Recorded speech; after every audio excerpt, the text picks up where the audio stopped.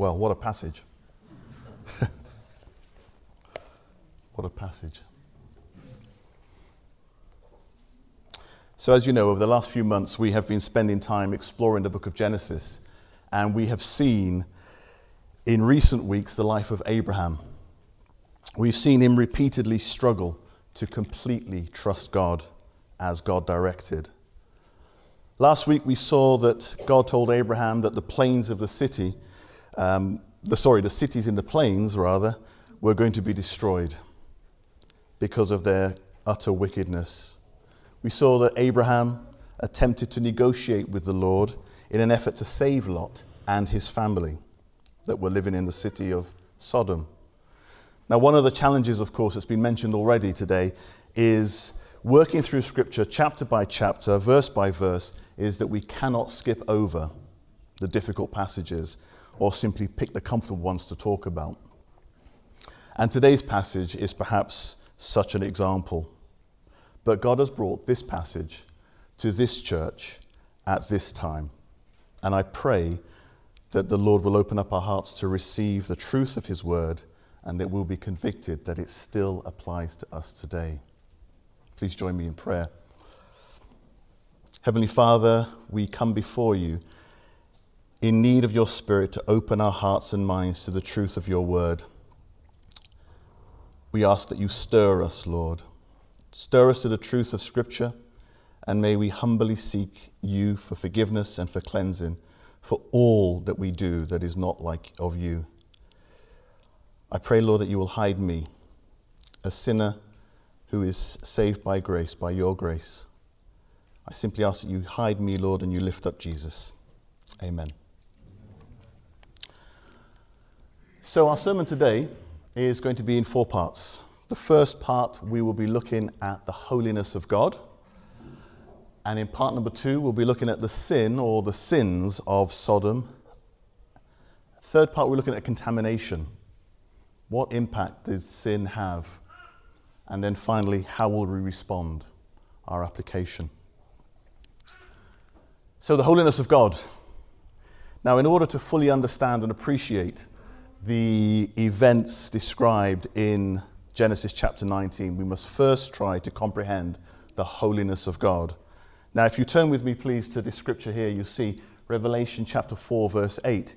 If you have your phones and you want to take photographs of any of the slides, please feel free to do so, because there are quite a few for us to go through. Revelation chapter 4 and verse 8. Here we see a vision of the throne room of God. John sees the 24 elders on thrones with golden crowns on their heads. He then sees the 4 living creatures covered in eyes and each with 6 wings, who continually cry out day and night, "Holy, holy, holy is the Lord God Almighty." Now, this is the second time in Scripture that we see that what is often referred to as the Tris Aion, or the 3 holies. The first instance of this is in Isaiah chapter 6 and verse 3. I do apologize. And we find again in Isaiah chapter 6, verse 3, Isaiah is seeing a vision of heaven, and he sees God being worshipped by the heavenly hosts. And they exclaim, "Holy, holy, holy is the Lord of hosts. The whole earth is full of his glory." A few verses later, in verse 5, we see that Isaiah in chapter 6 exclaims, "Woe is me, for I am lost. I am a man of unclean lips, and I dwell in the midst of a people of unclean lips. For my eyes have seen the King, the Lord of hosts." Now, why in both instances, in Isaiah and Revelation, why is the word holy repeated 3 times? Is there any significance, you may ask? Well, the short answer is yes. There is great significance in the fact that holy is repeated 3 times. In Jewish culture, when something was repeated 3 times, it indicated the ultimate expression of that quality. So, holy being repeated 3 times expresses the ultimate and complete sense that God is holy. And as the late R.C. Sproul puts it, Only once in sacred scripture is an attribute of God elevated to the third degree. Only once is a characteristic of God mentioned 3 times in succession. The Bible says that God is holy, holy, holy. Not that he's merely holy or even holy, holy. He is holy, holy, holy. The Bible never says that God is love, love, love, or mercy, mercy, mercy, or wrath, wrath, wrath, or justice, justice, justice. It does say that he is holy, holy, holy, that the whole earth is full of his glory. Scripture uses this trisaion to make clear the point that God is completely unique.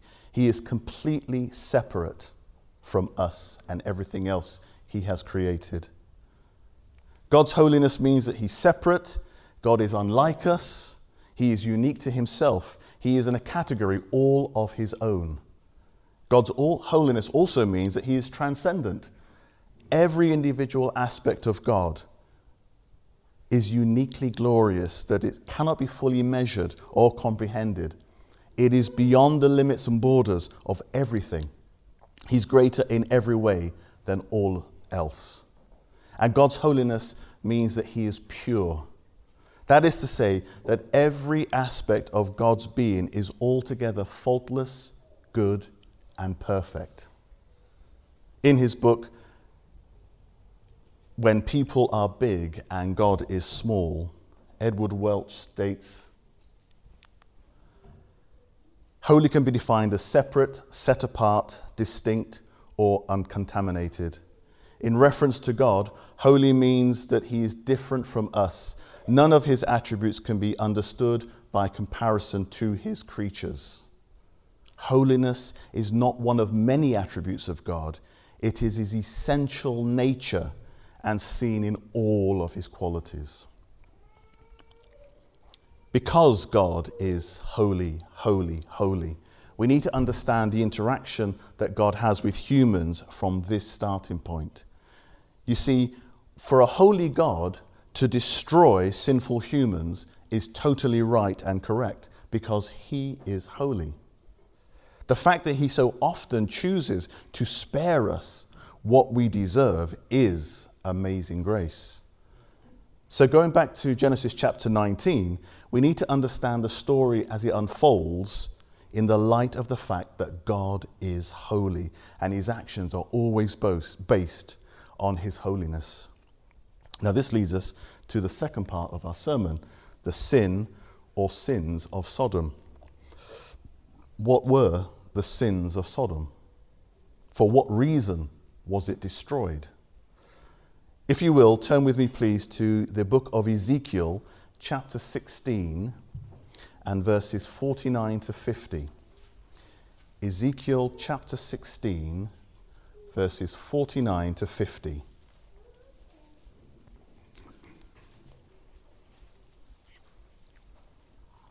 And here we will find Ezekiel speaking or recording, behold, this was the guilt of your sister Sodom. She and her daughters had pride, excess of food and prosperous ease, but did not aid the poor and needy. They were haughty and did an abomination before me, so I removed them when I saw it. Here Ezekiel provides a comprehensive list of sins relating to social injustice. The first sin mentioned is pride. And it seems the citizens of Sodom were filled with pride at their own self-importance, much like the citizens of Babel were, which we read about earlier in Genesis. We see that in addition to pride, they had wealth and prosperous ease, but their sin was that they did not use this to help the poor and the needy. They watched the suffering of the needy and did nothing to help from the excess that they had. Next, we see that Sodom is described as haughty, which means, of course, arrogant or conceited. So far, we are seeing a city that has ample resources, the ability to provide for the needs of others, but because it's proud and arrogant, it continues to satisfy its own wants and desires rather than bless others. Now, revisionists That is, people who would want us to conclude that the only sins of Sodom were its lack of social care and hospitality, stop there in this passage. They don't go any further. And they largely ignore the end of verse 50 because it's not really convenient to a progressive agenda. You see, the final part of verse 50, God describes Sodom as doing an abomination before me, so I removed them when I saw it. Notice the singular terms used in the text, an abomination, when I saw it. So in this passage in Ezekiel, we have identified a number of sins that Sodom committed that displeased God, but only one that is yet unnamed that he calls an abomination and was the cause of him removing Sodom from the face of the earth. Now, what sin did the people of Sodom practice that God called an abomination? Well, Leviticus chapter 18 and verse 22 tells us, "You shall not lie with a male as with a woman. It is an abomination." Moses then goes on to say in Leviticus chapter 20, verse 13, if a man lies with a male as with a woman, both of them have committed abomination, and they shall surely be put to death. Their blood is upon them. Now, given the passages we've just read, it becomes clear what the abomination of Sodom was. But some might say, well, that's mentioned in the Old Testament laws of Leviticus. It's not relevant today. Now, to those I would simply say, well, the New Testament also very clearly and unashamedly condemns homosexual practice. Romans chapter 1, verse 24 to 27. Romans 1, 24, 27. Therefore, God gave them up in the lusts of their hearts to impurity, to the dishonoring of their bodies among themselves, because they exchanged the truth about God for a lie, and worshipped and served the creature rather than the Creator, who is blessed forever. Amen. For this reason, God gave them up to dishonorable passions. For their women exchanged natural relations for those that are contrary to nature. And the men likewise gave up natural relations with women and were consumed with passion for one another. Men committing shameless acts with men and receiving in themselves the due penalty of their error. The Bible, both Old Testament and New Testament, is clear. Homosexual practice is an abomination. It is a sin.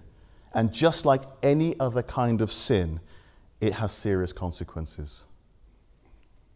1 Corinthians chapter 6, verse 9 to 11 tells us that, do you not know that the unrighteous will not inherit the kingdom of God? Do not be deceived. Neither the sexually immoral, nor idolaters, or adulterers, nor men who practice homosexuality, nor thieves, nor the greedy, nor drunkards, nor revilers, nor swindlers will inherit the kingdom of God. And such were some of you. But you were washed, you were sanctified, you were justified, and in the name of the Lord Jesus Christ and by the Spirit of our God. Now, clearly in the church of Corinth, there were Christians who, just like us before we came to Christ, they practice all manner of sins.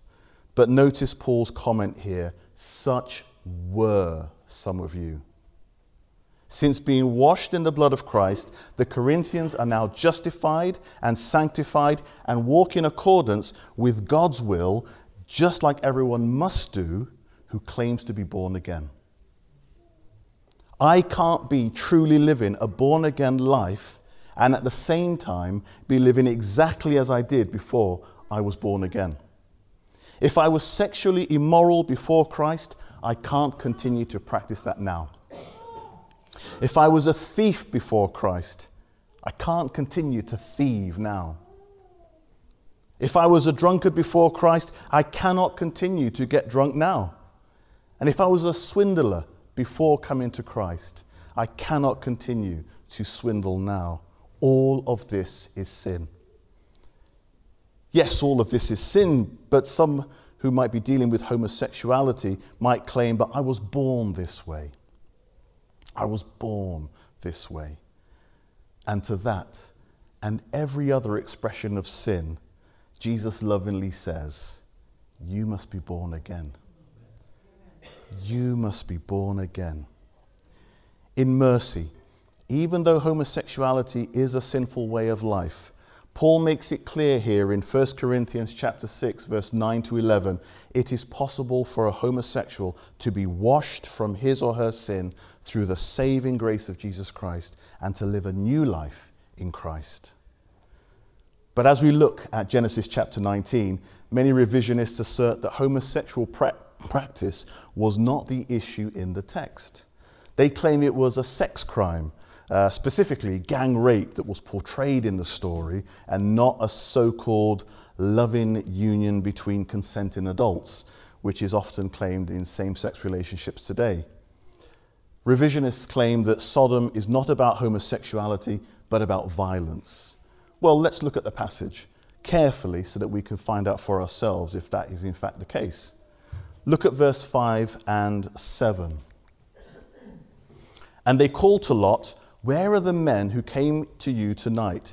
Bring them out to us that we may know them.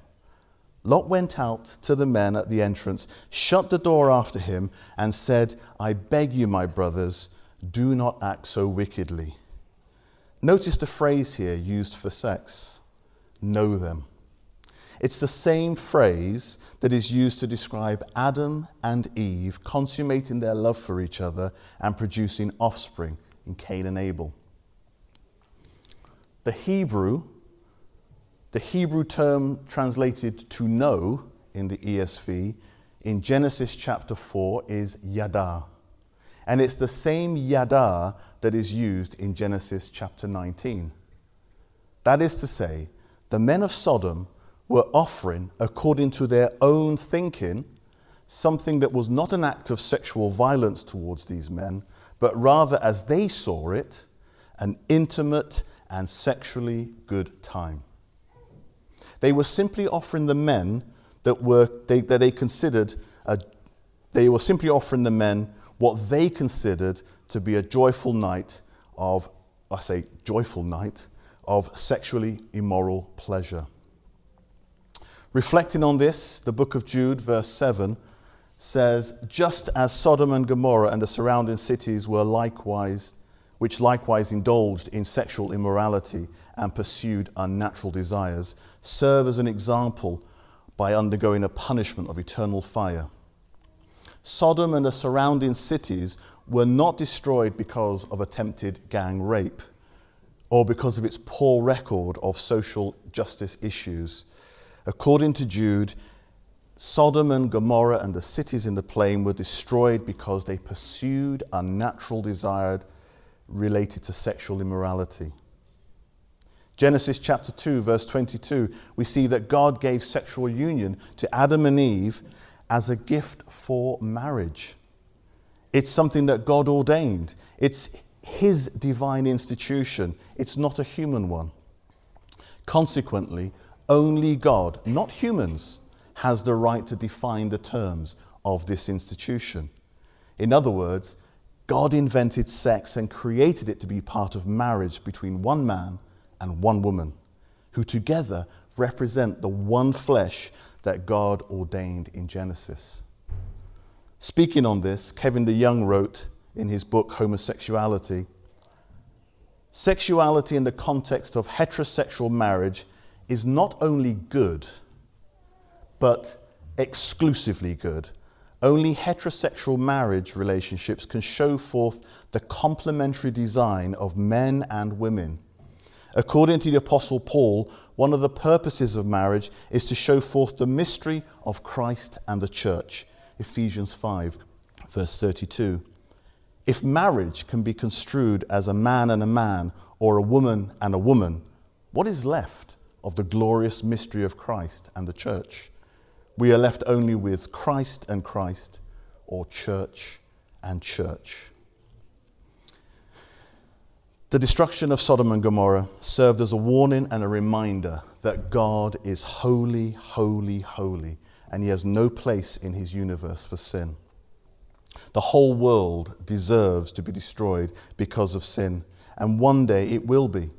But until then, it's God's mercy and grace that holds back what we deserve, so that we can hear and respond to the gift that he offers us, a transforming relationship with his Son, Jesus.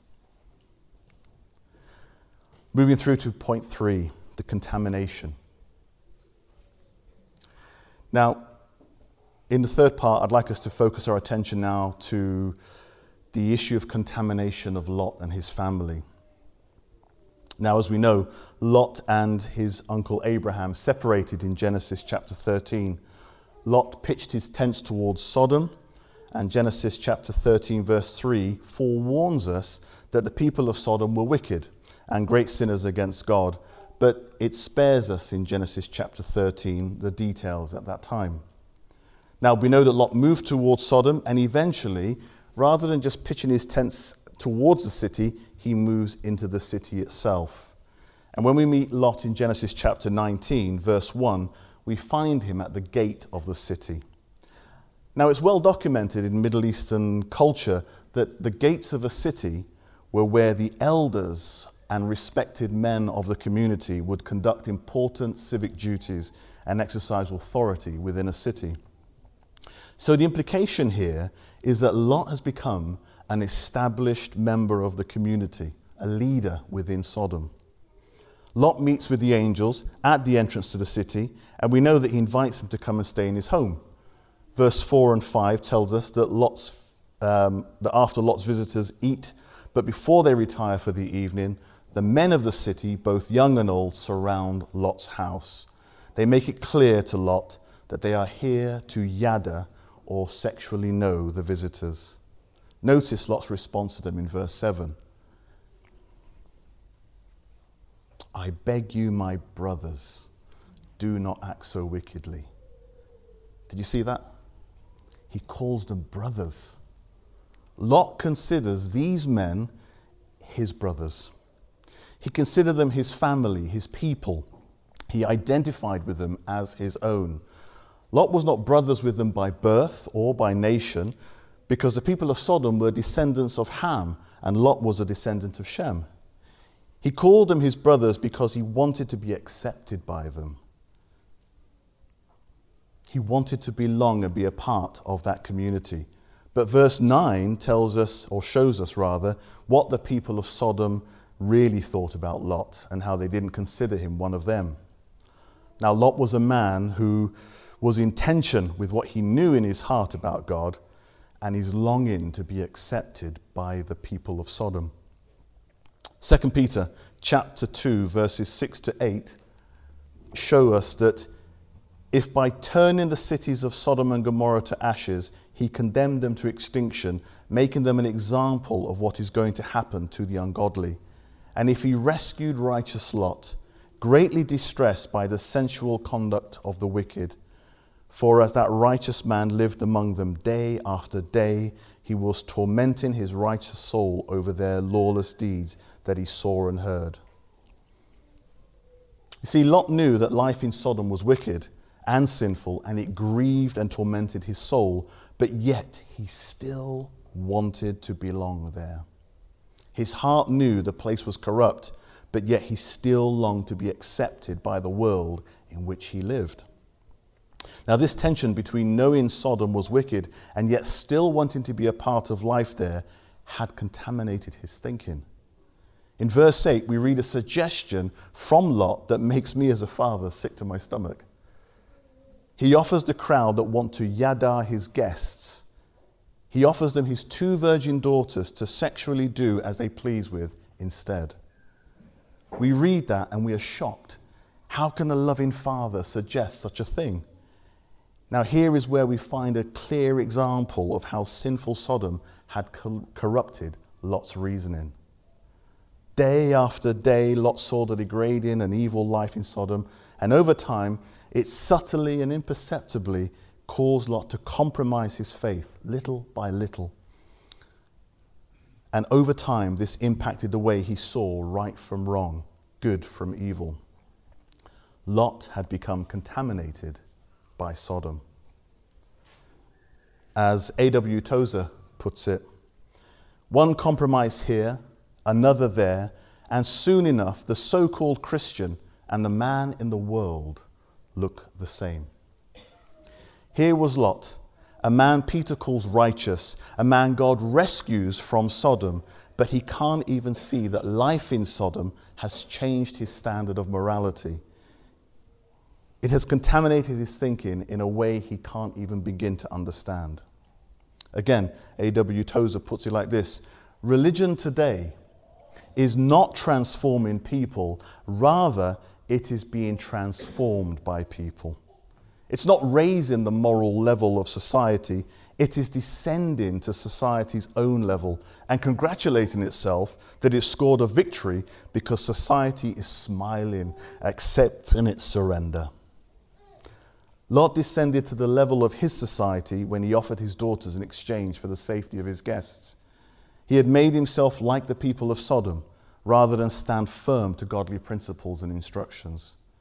He was surrounded by corruption, and he had not realized that the corruption was affecting his family and himself too.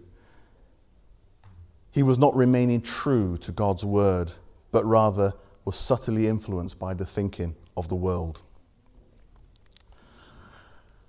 Lot had become like a good orange that was added to the fruit that you see in that basket there, in that tray.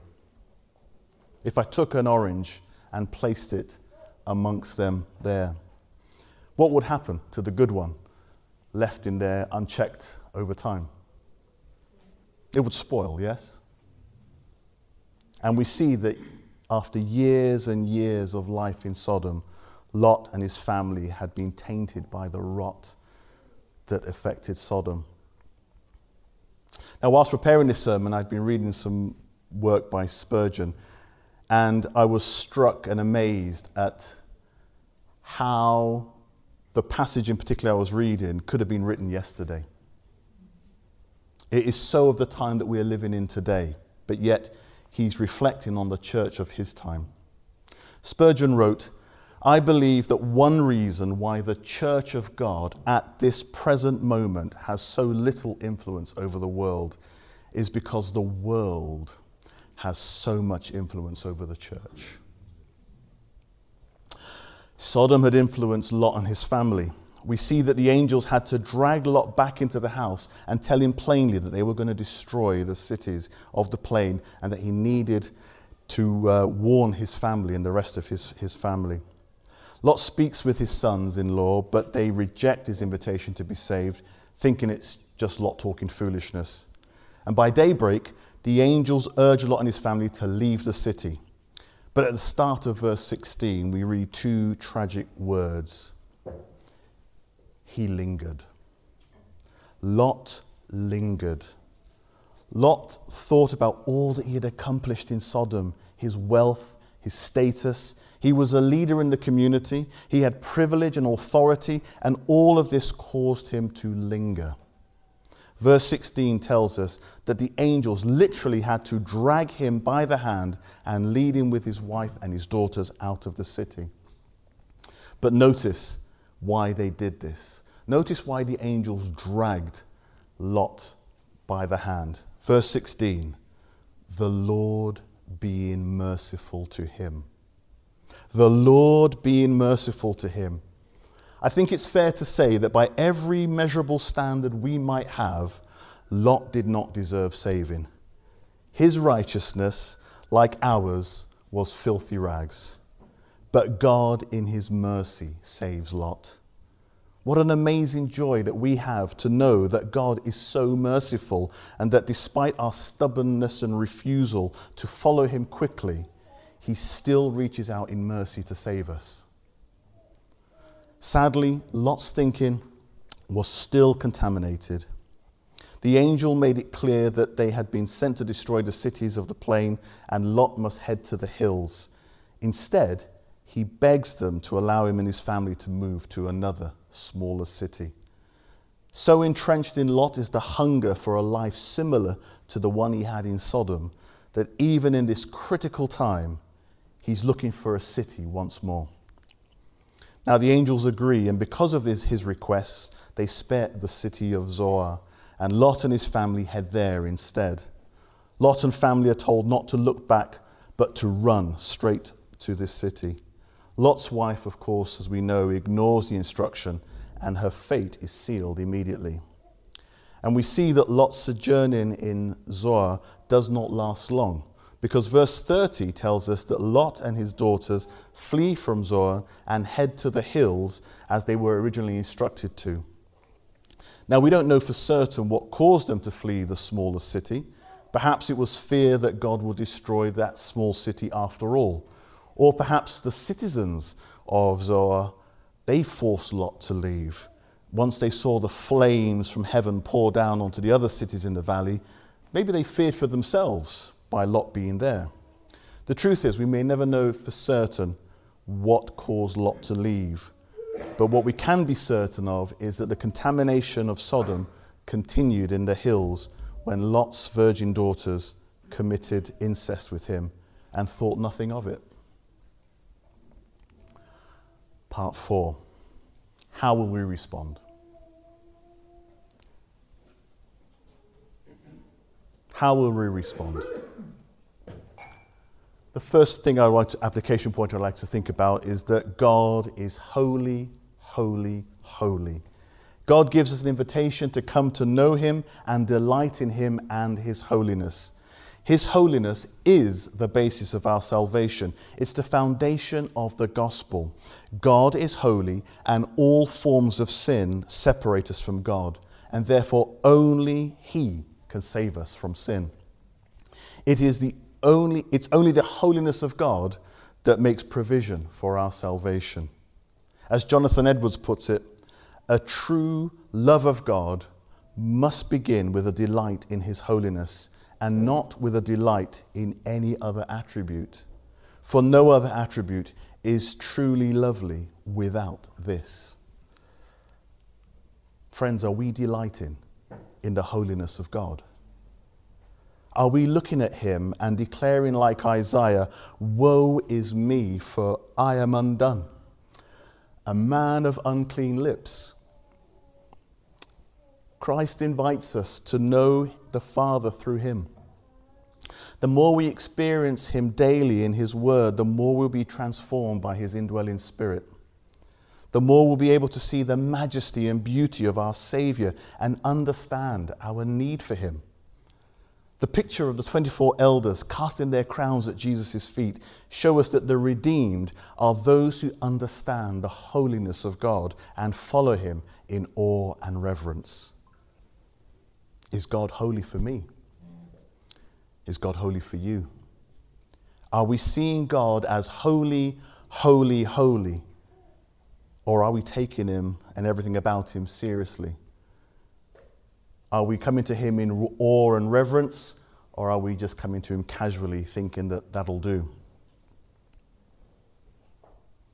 God is looking for a people who know and understand that he is holy, holy, holy.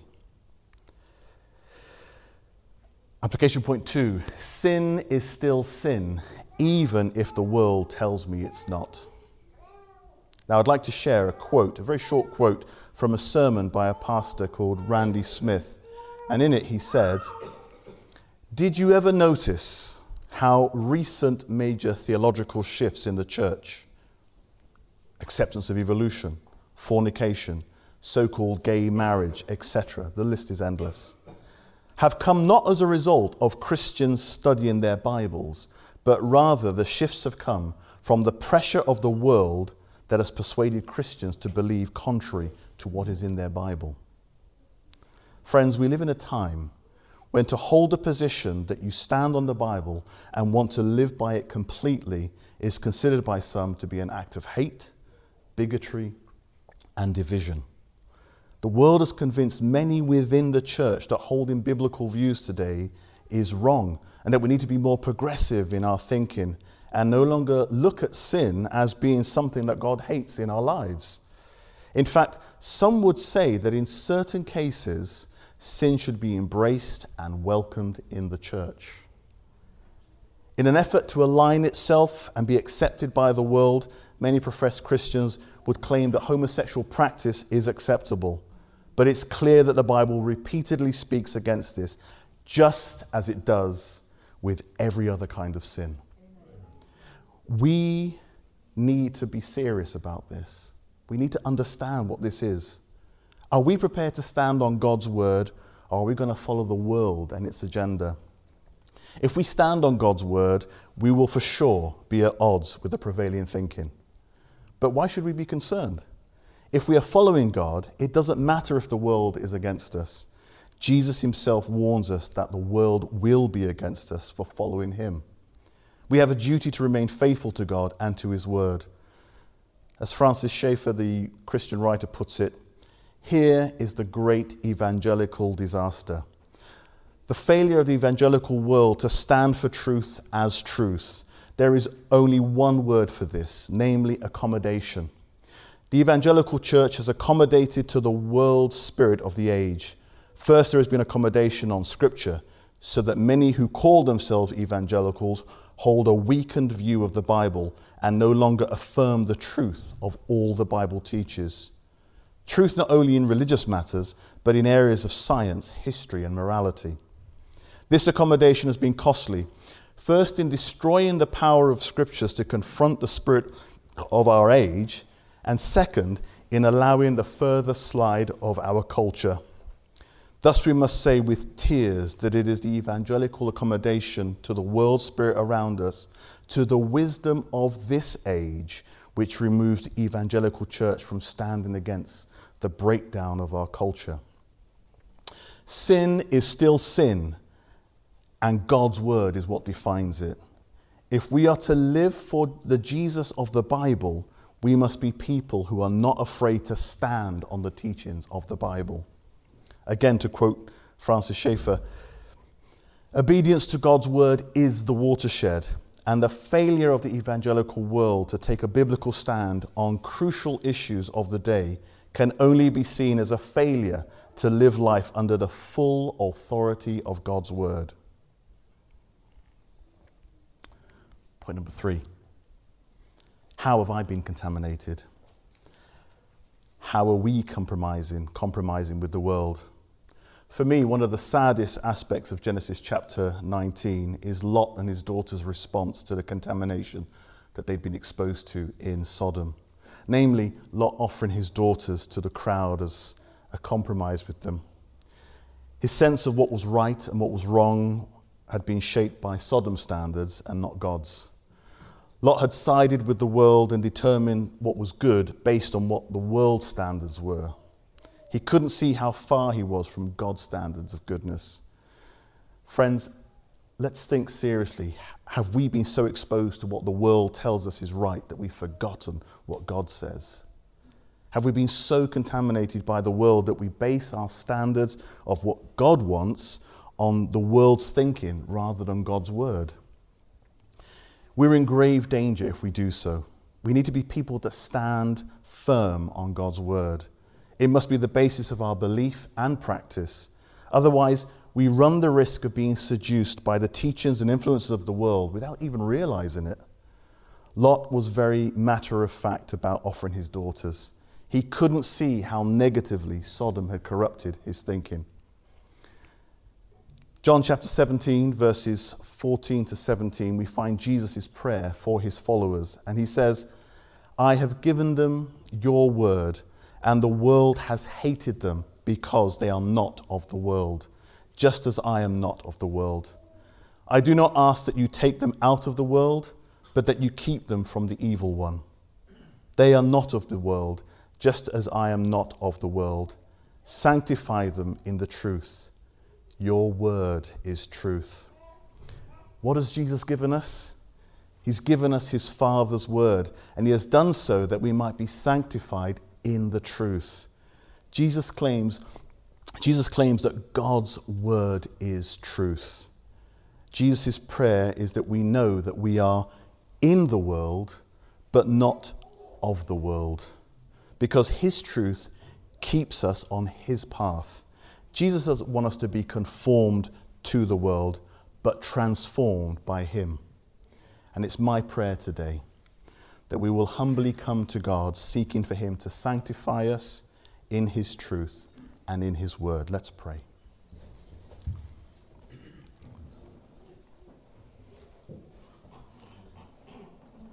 Heavenly Father, we are in awe of you and your holiness. And we recognize that all of us here are sinners.